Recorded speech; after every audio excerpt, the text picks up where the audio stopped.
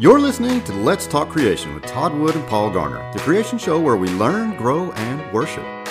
Well, welcome back, everybody, to another episode of Let's Talk Creation with Paul Garner and Todd Wood. I'm Paul Garner. And I'm Todd Wood. And it's great to have everybody here again. Do remember to click that subscribe button and like and share our episodes. Tell your friends about us. We really do appreciate all of that. Now, Todd, we are recording some kind of regular episodes while we are working on editing the live episodes that we did while I was over in the United States in the summer. And so I thought in this episode, it would be a good idea to tackle a question that comes up a lot. This is a really common question. I'm sure you get asked it all the time, as do I. How on earth did Noah fit all of those animals on the ark? And how did Noah and his family care for them all during the voyage? And so forth. All of those kinds of questions about the reality of Noah's Ark. And I think lots of people, when they begin to think about those questions, they just kind of end up scratching their head and saying, it just sounds impossible. How on earth could all of those millions of species, fit on the Ark? And how could 8 people look after them all? And all of those kinds of questions. And this is not a new question. This is a question that's been around for a very, very long time. People have been asking these sorts of things. Yeah. Yeah.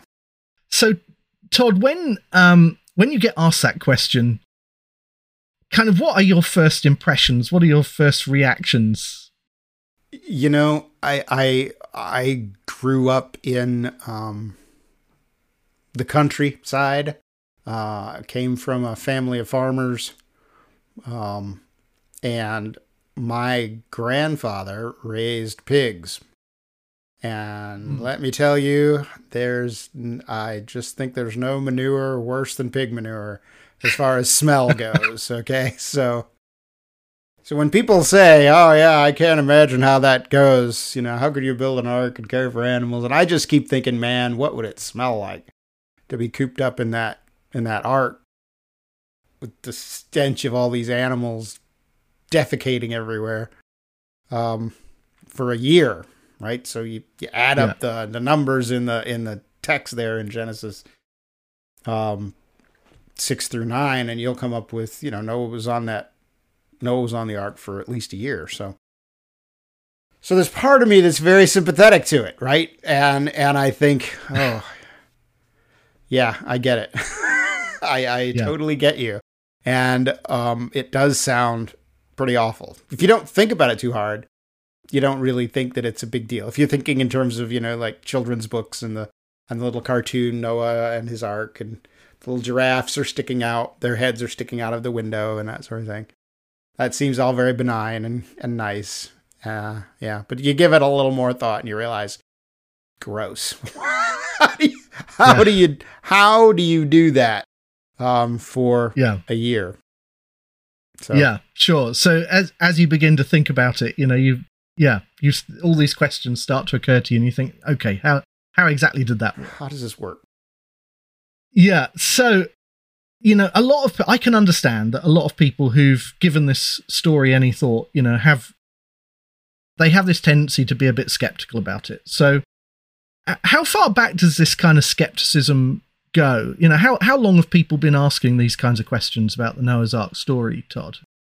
I've done a lot of reading on this subject and a lot of sort of research trying to track down early ideas about the ark. And the history of interpreting the ark account is really quite a fascinating one. It takes a lot of weird detours. But one of the earliest references that I can come up with to a critic of the ark story is a guy named Apelles, and he lived in the 2nd century, so maybe 200 years after Jesus, not very much longer. He was a disciple of a guy named Marcion, Now, Marcion might not. I've heard of him. You've heard of Marcion. Yeah. Okay. Yeah. Maybe okay. some of our audience members don't know him, but he's rather famous as an early kind of a heretic. He's kind of a Gnostic kind of a guy. He thinks that the Old Testament God and the New Testament God are not the same God. He thinks that the creation was not a good thing, in a sense. He's well known. If you ever start researching how did we come up with our Bibles, you will come up with Marcion's canon, which is where I first ran across him. Marcion rejected the Old Testament completely. He decided that the Old Testament was not, the Hebrew Bible was not inspired, and that only certain books of the New Testament, I think he had like 13 books of the New Testament, are acceptable as scripture. So Apelles is one of his disciples, and Apelles wrote this long, apparently this criticism of the Old Testament and how absurd it was and how it couldn't possibly be true. And one of the things that he raises is the ark. It's just silly. The ark is silly. You couldn't even put 2 elephants on the ark at all. It's just, and so you can see from that it's clearly not a story that's intended to be historical or taken seriously. So that was Apelles' idea. We know about Apelles, and this is often the case with early heretics of Christianity. We know them mostly because of the sort of mainstream Christian, the church fathers who would criticize them in their works. So a lot of these early heretics' works, original works, don't actually survive to the present. What we have are criticisms from accepted church fathers. Apelles and his claim about the ark shows up in the homilies on Genesis written by a guy named Origen, which is another name that's probably familiar to some of you. Origen lived in Alexandria. Apelles lived in Alexandria, so they were probably, competitors right there in the same town, opponents right in the same town, and Origen is pretty well known for his allegorical approach to scripture. He had a really low trigger point at deciding when something ought to be allegorical and when it should not be taken literally. So he's known for not taking the days of creation as actual days of creation. He sees that as an allegory. So it's really interesting that in this case, he basically says Apelles is a heretic, and Moses would have known how to build the ark. Moses being the one who's describing this, he would have understood, and he would not have recorded this if it was stupid as Apelles thinks. And so, so Origen comes down on the side of no, the ark story is legit. It could have held all the animals. Apelles is wrong. Which I find just really fascinating because Origen was so quick to allegorize. He could have just said, yeah, you're right. This story is an allegory and whatever, but he doesn't. He comes out and says, nah, it's legit, and Apelles is a heretic. Yeah, there's nothing new under the sun, right? So, these kinds of skeptical criticisms of the art really go back a very long way. Now, as you said earlier, you've done a lot of reading about the history of the way people have thought about Noah's Ark. What else sticks out to you from that sort of early period of history and how people are defending the Ark account? Is there anything? Yes. You mentioned it takes all these weird detours. Absolutely. Tell us about some of that. Let me tell you the weirdest detour of all, right? So in Genesis 6, verse 16, God is telling Noah how to build the ark. He's describing his instructions. And he says, make a roof for the ark and finish it to a cubit above. Now, a bunch of early commentators took this to mean that the top of the ark was to be 1 square cubit. And so they understood the ark to be a pyramid. which is a really odd shape. I mean, you grew up after the Enlightenment. I grew up after the Enlightenment. We all have those oblong, barge-shaped arcs, right? That's what we think of when we think of Noah's Ark. Yeah. If we're not thinking of the cute little wooden ship from the cartoons. So the idea that people once upon a time took very seriously this notion of a pyramidal arc is, it's really odd. And I remember reading it for the first time and thinking, that is the weirdest thing I've ever heard. Who would ever think that a boat would be shaped like a pyramid? And you get into the Middle Ages. You can find depictions. You can find depictions, can't Correct. you? I mean, I've seen these. You can look at artwork from that period. Yeah, and there it is. There's this really weird sort of pyramid-shaped art. Yeah, there's a very famous early illuminated manuscript of Genesis called the Vienna Genesis that depicts the Ark as a pyramid. Maybe we'll dig up a picture of that and include it here in the video. I'll make a note of that. And I just said it, so I guess I already just made a note of it, huh? Anyway, so it was in the Middle Ages then. A guy named Hugh of St. Victor wrote a treatise arguing that's in one of his treatises, he wrote that's not likely. A pyramid-shaped ark would probably sink. You need a hull, a ship's hull, to push the water away to make something actually float. And I think that's also interesting because Hugh of St. Victor is pretty well known for his elaborate allegorizing of the flood story. So he's got a pretty imaginative, non-literal reading of the flood story. But when it comes to how to build the ark, he comes down on no. It's basically a rectangular box. Now, Hugh of St. Victor is probably a name some of you might know because he's known for his elaborate allegory about the flood. He was another one of these guys who would read the scripture in very allegorical ways. And so he has this elaborate allegory of Noah's Ark. But when it came to the actual building of the ark and whether it was, seaworthy or whether it was real, he came down pretty much on the idea that no, this was legit and it worked. And he argued for kind of a rectangular, oblong, rectangular kind of ark that would be the sort of ark that we would think of today. Yeah. And I've seen Hugh of St. Victor. He used to travel around and give lectures about the ark, about the allegorical interpretation of the ark. And he had this enormous illustration that he used to take around with him. Right. This is obviously pre-PowerPoint days. So he had his own sort of illustration that he took around. So he had, he did. He had this giant, and it was big. It was evidently very large. That he would haul around with him so that he could put it up and explain to people all the deep spiritual meaning of the ark and and the construction of the ark and so forth. Yeah, really interesting.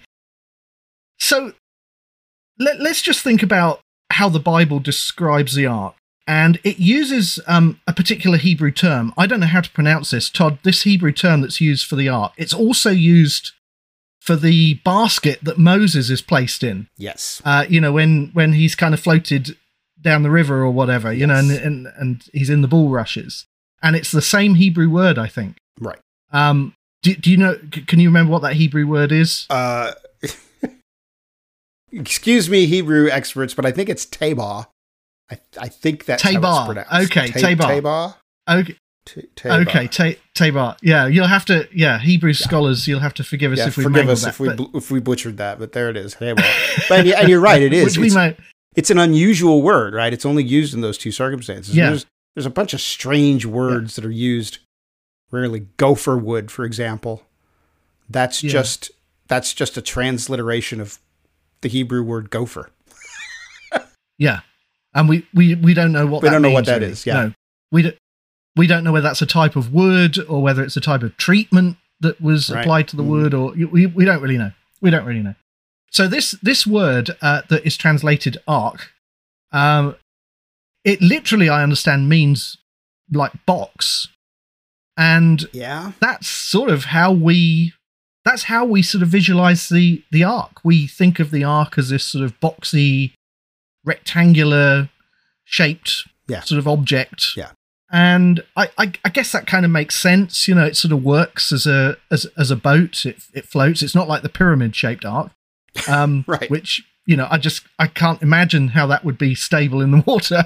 And also, the pyramid-shaped ark would only give you, I mean, if you remember your mathematical formula for working out the volume of a pyramid, That was a long time ago. it's going to give you it's going to give you a third of the volume of a rectangular arc. So a rectangular arc kind of makes sense. It maximizes the volume, you know, for the dimensions that are given.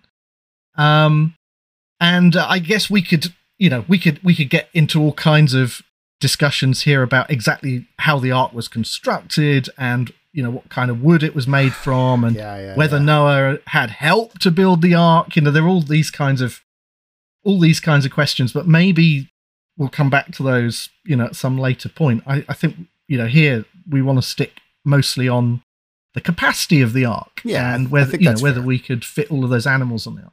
Because we could go down 5 million different rabbit trails talking about, you know, where do you get the timber?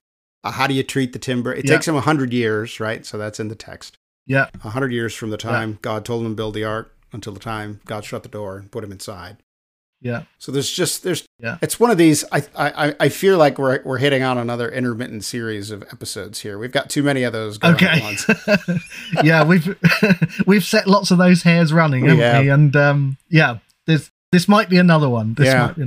So how big are we talking this ark? You have a sense of that? Sure. So Genesis chapter 6 and verse 15 gives us the dimensions of the ark. When God tells Noah to construct the ark, he gives him the dimensions, and it's 300 cubits long, 50 cubits wide, and 30 cubits high. And of course, that immediately begs a question: what is a cubit? What? Yes. We know it's an ancient sort of unit of measurement, but what is it? And I think, you know, when you read the commentators and those who know about ancient history, they will tell you that the cubit was basically the length from your elbow to the tip of your fingers. Yeah, maybe that way so people can see. So this is about 1 cubit. Okay. And is my Todd, cubit, I suspect... You measured your cubit, I think. Did I? Yeah, I did. It's about 17 and a half inches. Yeah. That's in our notes here. Yeah. It's about 17 and 17 3/4, 17 and a half, something like that. So it's about a foot and a half. Yeah. So that makes the ark what? Yeah. You know, by my cubit, I guess it makes the ark 450 by 45 by 75. Is that right? Yes, that's correct. Yeah. That's correct. Yes. So if you have a kind of 18-inch cubit, foot and a half, then that's how big the ark comes out. But there is a bit of a complication in that we know that in the ancient world there were different types of cubits. There were short cubits and long cubits and royal cubits and cubits that were used for construction, and you know, so there was some variation, and they kind of vary between about 17 and a half inches up to about 20 and a half inches, something like that. So, and in fact, I visited the Ark Encounter in Kentucky, which I know many of our listeners will know about. And when I was at the Ark Encounter, you can buy your own construction cubit. That's the box it came in. That's brilliant. And this is the construction cubit that I bought at the Ark. So now, this cubit is actually a bit longer than the 18-inch cubit. This is the Hebrew long cubit, which is about 20.4 inches. And I think the reason that they chose to use this one for the Ark Encounter is because this cubit was used in many ancient construction projects, including, I think, Solomon's construction of the temple. And so they chose to use the long sort of Hebrew cubit. And that means that the Ark in Kentucky is a bit bigger than we just said. So it's 510 feet long, it's 85 feet wide and 51 feet tall. So slightly bigger than the ark that we just mentioned. Sure. Yeah. So you get different, estimates of this kind of thing, but it was big. It was very big. And if you go to the Ark Encounter and you look at this, huge construction, you really do get this sense of scale. Really how big this thing was. Yeah. It's enormous. Yeah, I used to work in a building on the campus of Bryan College, the Mercer Administration Building on the campus of Bryan. Was built to the dimensions of Noah's Ark. So it is a 450 by 75 by 45. I worked on one end, and the mail room was on the opposite end, and there was a long, straight hallway between us, and it was my exercise for the day to get up and walk all the way down to the mail room and all the way back again. It was obviously not my exercise for the day, but it was a thing that you could do, and it was a long. Yeah. You had to really commit to going all the way down to get your mail that day, but it was very large. Yeah, and I remember taking out a youth group from our church out to a big open field where I had them kind of pace out the ark and sort of stand at the corners, to sort of show how big this thing was. Right. And it really brought home to these youngsters, how big the ark was. So that's an interesting thing to do with your youth group, is take them out and have them stake out the size of the ark. Yeah. It certainly makes you, realize, it gives you that sort of reality when you're sort of standing in the full scale, either the full-scale ark in Kentucky or some other way of staking out how big it is. It gives you the sense of giganticness. It really makes the little toy Noah's Ark, the precious moments Noah's Ark, or whatever. It makes it seem just pathetic, right? It looks like a wash tub or a dustbin compared to the size of what the Bible actually says. Yeah. And so it kind of puts in context, doesn't it, Apelles' quibbles about, how many elephants you can fit on the ark. But I don't think we need to worry about fitting some elephants on the ark. No, you could fit. I looked up for this, just so I would know. I looked up the world's largest dinosaur. And according to the world-renowned authorities that came up as the first result on my Google search, whatever they were, it is Argentinosaurus, which is a sauropod dinosaur. Let me look at my notes again here. That guy is, let's see here. About 100 feet long and a shoulder height of about 24 feet. And that's big. But think about this again. 100 feet long, 24 feet at the shoulder for a full-grown Argentinosaurus. The ark is 450 feet long, and it is 45 feet tall. So you could fit multiple Argentinosauruses in the ark if you wanted to. You don't have to, right? You could take juveniles. That's the other trick. You don't have to take the grown-ups. So this whole idea of you can't fit anything in the ark is ridiculously too small. You realize when you start, just doing some simple mathematics, well, the ark is really, really large.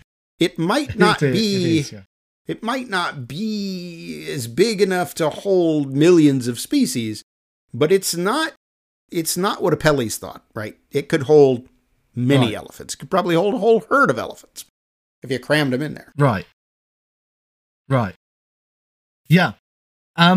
So that kind of question about, how do you fit the large animals is a bit of a red herring, really. It's a bit of a distraction. Yeah, I think so. But people have kind of made calculations about the size of the ark and how many animals can fit on board the ark and that kind of thing. Yeah. And that is also something that goes back a long way. That is not something that modern creationists alone have done. And I know that you you actually were involved in translating one of these early works. I have a copy of it here. Ah, there it is. It is Buteo's The Shape and Capacity of Noah's Ark. I guess that's how you pronounce his surname. Johannes Buteo, yep. Yeah. And this was really interesting. This was published, I believe, in 1559. Yes. And it's a little sort of pamphlet that he published. It's not a long work.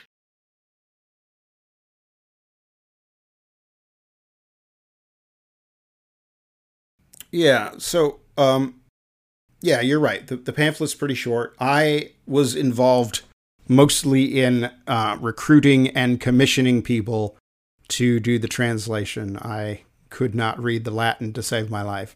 But I really wanted to know what his take on the Ark was going to be. So he's got several pages on the the construction of the Ark, materials used, the shape of the Ark. He's got a long discussion about what the Ark was shaped like. So he's got the pyramid shape. He's got other weird prism shapes that he talks about. And then he gets into the capacity. And as you say, the question of large animals is, I agree with you. It is kind of a distraction, because the reality is you can always take the little ones, right? You don't have to take the full-grown adults. You could take little ones. And so that changes the size of things rather dramatically. And there really isn't anything. The largest dinosaur that we know of could fit multiple examples of the Ark. So it all becomes sort of a silly thing about, could you fit this or that at the Ark? Yes. The answer is yes. You could fit them in the Ark. The question is, can you fit all of the animals in the Ark, right? Take two of every kind. And so Buteo is he's going to list out what he thinks are the animals that go on the Ark. And he's relying on a guy named Pliny the Elder. Now, Pliny was a Roman author from the 1st century who wrote a book called Natural History. And he, let's say, not entirely reliable. So I was, again, preparing for this episode, looking through that booklet, realizing, oh, good, Buteo has unicorns and Pegasus, winged horses, right, on the Ark. So thanks, Pliny the Elder. So he's got a lot of strange animals, but eventually he basically comes down to, there's no problem with fitting all the animals on the Ark, but he's only got a couple of hundred animals going on the Ark. He does have 3,000 sheep that he takes on the Ark for food to feed the carnivores. Right, okay. Right. But the actual animals that were going to be preserved there's only a few hundred of them. So there's not really, it's not shocking that he would think that there's more than enough room in the Ark. But this is the 16th century. This is 1559. This is not even 100 years since Christopher Columbus basically initiated or kicked off or kickstarted the Age of Discovery, right? So sure.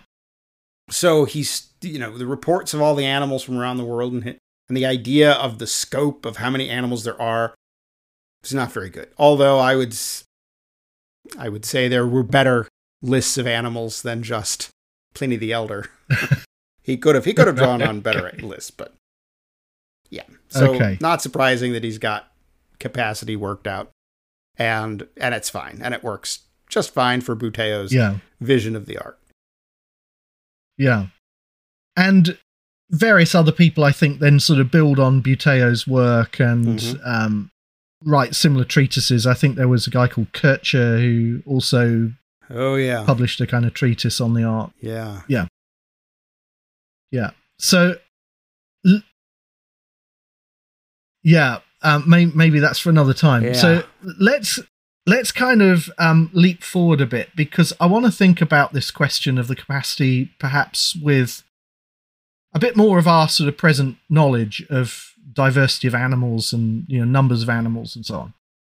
So the Bible tells us about what animals were taken on board the Ark in kind of broad terms. It kind of gives us these categories. It's basically flying creatures, air-breathing land animals. They're sort of broadly what we're talking about in terms of what Noah is told to bring onto the Ark. Is that right? Broadly speaking, yes, that's right. Yeah. So, and Noah is told in Genesis chapter 7 to bring 2 of each kind of animal onto the Ark, but 7 or maybe 7 pairs of every clean animal.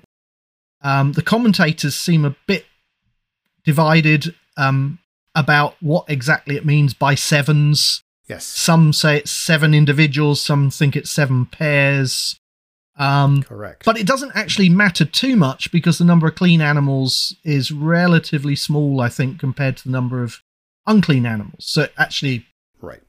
It's a fairly trivial kind of point. But so we have all of these animals. They're coming in by pairs or by sevens, and we're told that they come aboard the Ark by their kinds. Yeah. What does that mean? Just unpack that a bit. So when the Bible talks about kind, what's that telling us? It's a good question. And I think probably, 30 years ago, I would have launched into a explanation of the created kind concept, and I would be rather firm about what I thought it meant and so forth. And I don't know that I've softened a lot. I think I've softened particularly on the word kind in Scripture. It's used very rarely. It's used in Genesis 1 when it describes God creating plants and animals. It's used in the flood account, Genesis 6 through 9, when God is describing the animals to bring onto the ark. And it's used again in the kosher food lists in Leviticus and in Deuteronomy. There where he says you can eat this creature and all its kinds, and that creature and all its kinds, and so forth. Yeah, that's not a lot to go on, right? Right. we can see that it means kind of a sort of an animal, right? It is very. I think it's quite analogous to the modern English word kind. That's a kind of horse. That's a kind of whatever. Yeah, it's something that could be distinguished. Maybe it's not clear where does the word come from. What is its etymology? We're not even sure what that is. It's just one of these words that pops up, and so I think it's actually used one more time in Ezekiel as well in the Old Testament. But other than that, it's not used very often. So saying, what is this kind that Noah's taking onto the ark? I'm less dogmatic than I was when I was in my 20s. All right. Does that mean that Noah took like every distinguishable whatever that he could distinguish? And no, I don't think that's what that necessitates. So, for example, this has been a thing that Christians have talked about for a very long time, as well as, right, trying to fit the animals on the ark, because it occurred to people rather early on that the number of animals on the ark depended upon the number of animals that existed, right? And so you have a guy in the late 17th century, a guy named John Wilkins. He was an Anglican bishop. And Wilkins basically said, look, we don't have to take onto the ark every individual kind of cattle. We can just take 2 cows and that'll do it. Because we know, and this was the key idea here, we know that cattle in different places of the world will adapt and by accident become different than cattle in other places, other parts of the world. So Wilkins had this idea of I don't know that we would call it adaptation, but he certainly recognized that there could be change, right? We don't have to think about taking all whatever million species there are of animal. We can be sensibly selective and, take representatives of different groups. And I think that's quite reasonable. I think there's, and I think we've had an episode about this. If we haven't, we should, about the evidence for biological change in the modern world. How do we know that species can change and do change? And so I think there's plenty of good evidence, not the least of which is the ongoing discussion about how do you distinguish one species from another. And I think, well, if you can't even tell where one species stops and the next one starts, then why do you think you have to have both of those on Noah's Ark? Right? Yeah. Yeah. Maybe those two species came from a common stock, and we just have to, have one representative of that common stock on the Ark in order to repopulate the planet. And that's an old idea. I didn't come up with that. Yeah. It's not an idea that was invented to save space on the Ark. And this is another important point, because Wilkins is living at a time when he still only has a couple hundred animals on the Ark. He still thinks the Ark is, mostly empty space. So he's not inventing this to fix a problem that he has. He's simply noting this is what biology is really like. Because I've heard... Yeah, I've heard that, right? Yeah, so I've heard people today who say, creationists basically invented this idea that we don't have to take all of the species on the Ark simply because they realized there was this overwhelming problem of, capacity on the Ark. Right. And so they had to kind of scale the numbers down somehow. Right. Yeah. But as you're saying, this is actually an idea that at least in a kind of inchoate form was always there kind of a long time ago. Right. People were thinking about that before Linnaeus began to really earnestly list out every different species on the planet, thinking, I'm going to make a giant list. Linnaeus says, Carl Linnaeus in listing and making these long lists in his book, The System of Nature.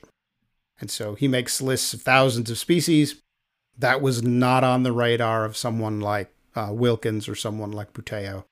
And Wilkins is the guy who is the earliest one that I have found, who basically says we don't need to take all the species because some of them can just change and become what they are after the flood. Mm-hmm. What do you know? Right. Yeah. So actually that changes things a lot in terms of, how we think about the capacity of the Ark.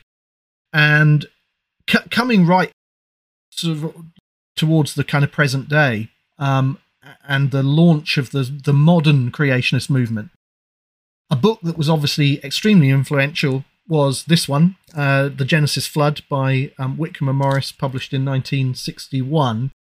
And this is the classic sort of book that really launched the movement. And they make a calculation, don't they, about the number of animals on the Ark, and they come up with an estimate. And they're including not just living forms, but extinct forms as well. And they come up with this number of 35,000 animals on the Ark. That was Whitcomb and Morris's estimate there. And since then, a number of other people have sort of tried to do similar estimates, slightly different. They make different assumptions about clean versus unclean animals and whether it's 7 or 7 pairs and whether the kind is a genus or a family, so you get different kind of numbers. But Arthur Jones, who was a British zoologist, he published another classic paper back in 1973. It's in this edition of the Creation Research Society Quarterly, and he estimates actually much lower numbers than Whitcomb and Morris. He has the kind at about the family level, and he estimated about 2,000 animals on the ark. So that's a very low estimate. Yeah. And a lot of our listeners might have come across this book. This is Noah's Ark, a feasibility study by John Wood-Morripy. And this is a very detailed look at all of the kind of claims and counterclaims about the logistics of the ark and, the feasibility of the ark. And he actually estimates 16,000 animals on the ark. But the reason his number is higher is because, for the purposes of argument, he assumes that the genus is what's represented on the ark. Okay. So instead of the family, which is what Arthur Jones had assumed, Wood-Morripy has the genus as the ark kind. Okay. And that obviously, involves more animals. But it's only really when you read Wood-Morripy, he thinks the kind is probably approximately equivalent to a family. He's just assuming the genus because it puts more animals on the ark and makes the problems more difficult. So it's a kind of an apologetic sort of it's worst argument. Case scenario. He's making the problem more difficult for himself to show that, even so he can solve the problem. So, and then I think that the Ark Encounter, which we've already mentioned in Kentucky, they've also done their own sort of estimates, and they come up with about 6,500 to 7,000 animals on the Ark. Okay. So they kind of come somewhere in the middle between Jones and Wood-Morripy. That would be so Wood-Morripy. So Jones was 73, Wickham and Morris is 61.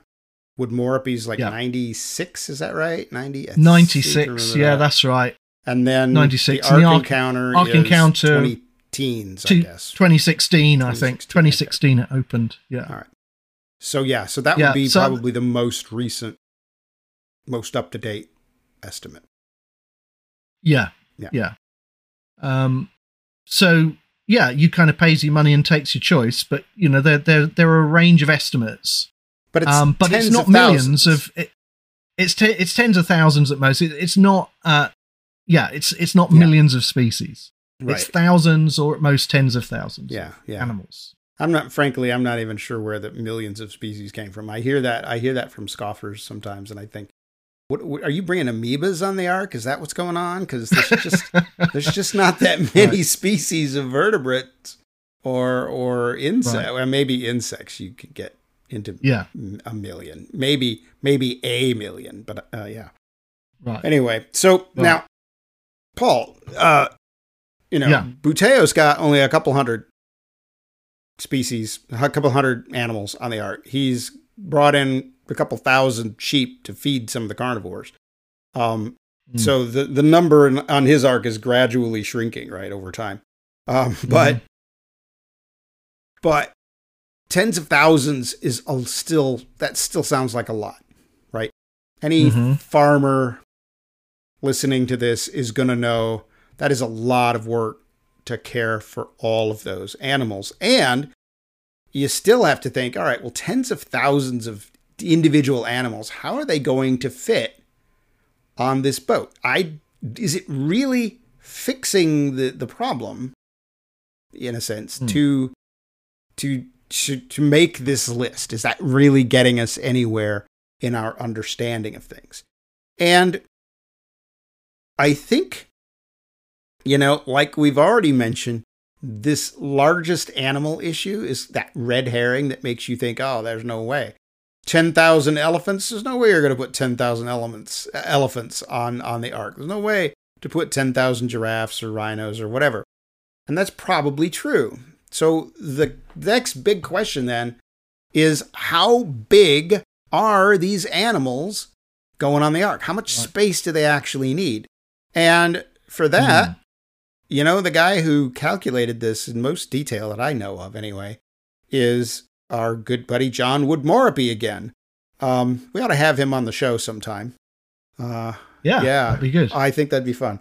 So in his book on Noah's Ark, he not only lists out all of the animals, and this is, in my mind, just an absolutely gargantuan, Herculean task that he undertook, but he lists out all of these animals, And then he starts making body mass estimates based on, published reports of how big these things are. And according to him, then, about 76% of his list of 16,000 animals are less than 22 pounds. And so that's about the size of maybe 3 or 4 chickens.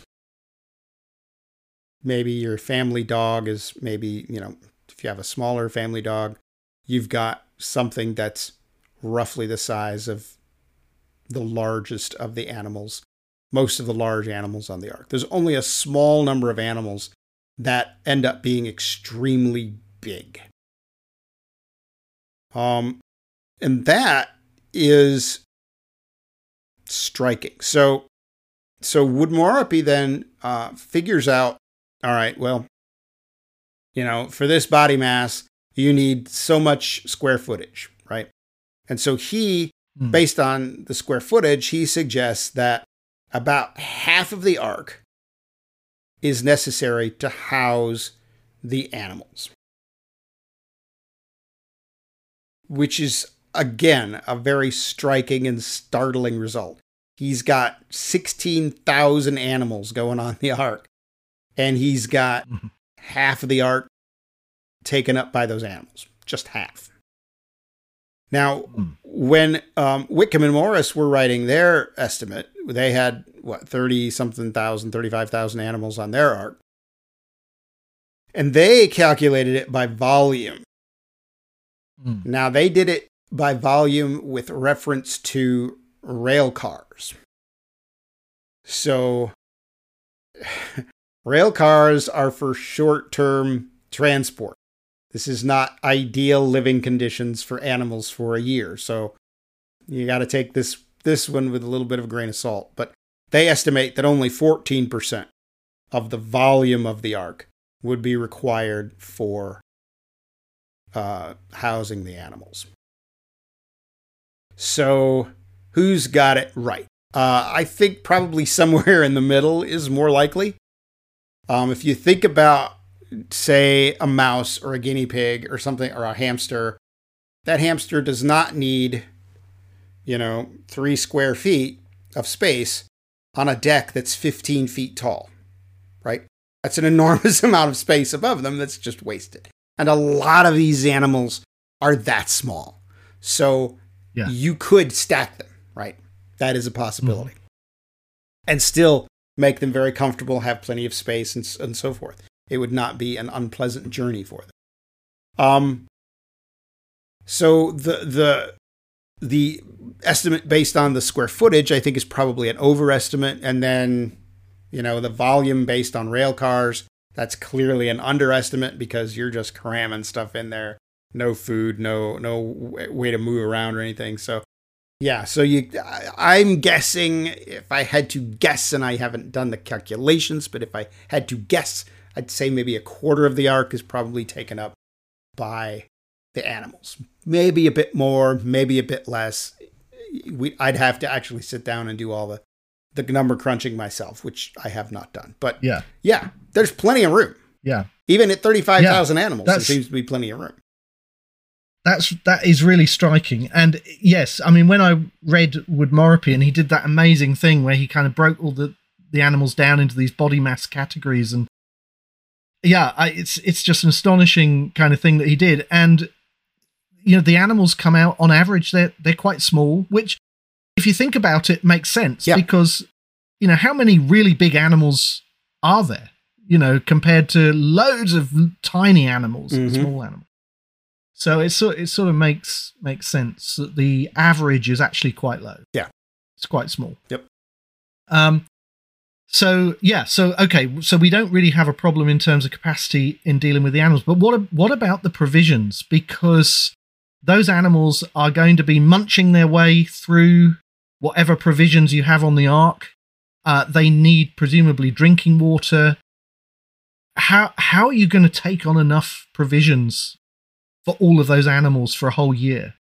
Is that feasible? Yeah, excellent question. So again, based on Woodmorapi's calculations, he suggests that they would need a minimum of 1 million gallons of fresh water. Wow. Okay. So I can, that sounds a lot. I can go to the grocery store here in America and buy a gallon of milk. It's pretty big. My refrigerator, I mean, I guess if I emptied out my refrigerator, I could hold maybe 10, maybe 12 gallons of milk. 1 million is, like you say, it's gigantic. But the tricky bit is the volume of the ark in gallons is 11 million. So a million gallons of water is actually less than 10% of the total volume of the ark. So that actually turns out, okay, well, that's not really that much space at all. It's really like 9% of the volume of the ark. Okay, cool. Then then of course is the question of food, which, all right, well, that's going to be a much harder issue. Woodmorappi suggested about 2,000 tons of food would be necessary. And the volume of that is going to depend on the caloric concentration and the density of the food, right? So if you took on hay, I think he said that would be half of the ark's capacity if it was all hay. Obviously, it can't be all hay because I'm not eating hay for a year. And neither are lions and tigers and so forth. So you would need other food. He also calculated for example, less dense food.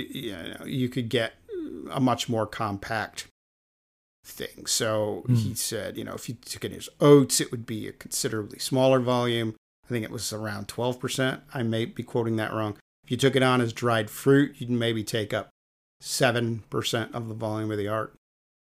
The food question all depends. But the worst case scenario, again, if all you had was hay, if you just filled up your ark with water and hay, you would still have enough room, which it's incredible to me. Yeah. I mean, this is the size of the ark. Yeah. It is not your little bathtub toy, your little precious moment. Forget that. That is not the ark. And I think the Ark Encounter does a really good job of helping us to really imagine the full scale of what this is, right? It is not a toy. It is a gigantic boat with plenty of capacity to hold everything it needs, which is rather startling.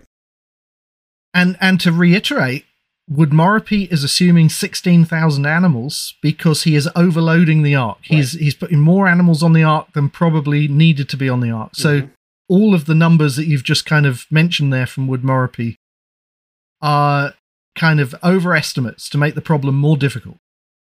So that's really interesting. So it seems to me that when you don't think about this at all, the ark seems really simple. It's just kind of the children's storybook version. Yep.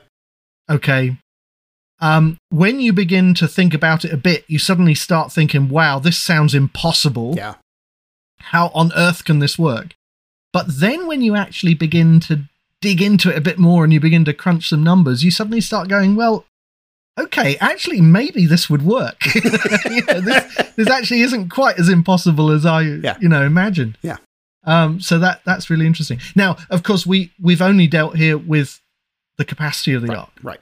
So the animals and the food and the water. We haven't dealt with lots of other things. We talked about the construction of the ark. We haven't really dealt with that. We haven't talked about how 8 people could care for all of these animals during the voyage.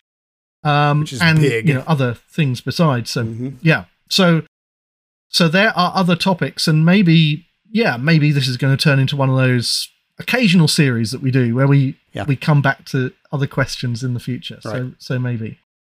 But before we kind of sign off this episode, and we've got to the end really, I want to go back. I want to kind of go back to the question that we were thinking about right at the beginning.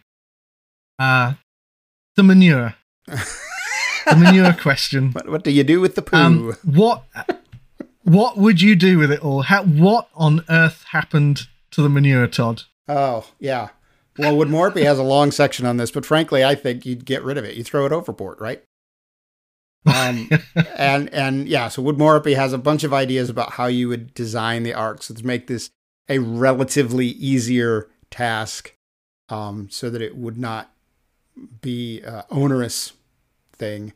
But yeah, you don't keep it, you shovel it. And that's what they would do on the old sailing ships. That was the head, right? The head was just this place you would go. And then it was actually kind of had little openings to the outside so that the water would come in and just wash it away, and you'd just get rid of it. So yeah, old sailing ships, they knew enough to get rid of it, so just get rid of it. Don't sit in it and smell it. That's crazy. Okay. Well, there we go. So that's the manure question solved. Okay. We should call it a day there. All right. This has been a fascinating episode, and the Ark is always interesting to talk about. So yeah, we'll come back to this again. So anyway, yeah. But for now, we need to sign off, and I guess we'll see you in another couple of weeks' time. Yep. So take care, everybody. See you then. Thanks for listening to this episode of Let's Talk Creation. For more information, visit us at letstalkcreation.org, where you'll find an archive of past episodes and all our show notes. If you'd like to leave a comment or make a suggestion, you can find us on all the major social media platforms. Let's Talk Creation is brought to you in the U.S. by Core Academy of Science and in the U.K. by Biblical Creation Trust. As a listener-supported ministry, we are grateful for all of your financial support. Find out how you can make a contribution at our website, letstalkcreation.org. Also remember to like, subscribe, and share this episode with your friends. Thanks, and see you next time.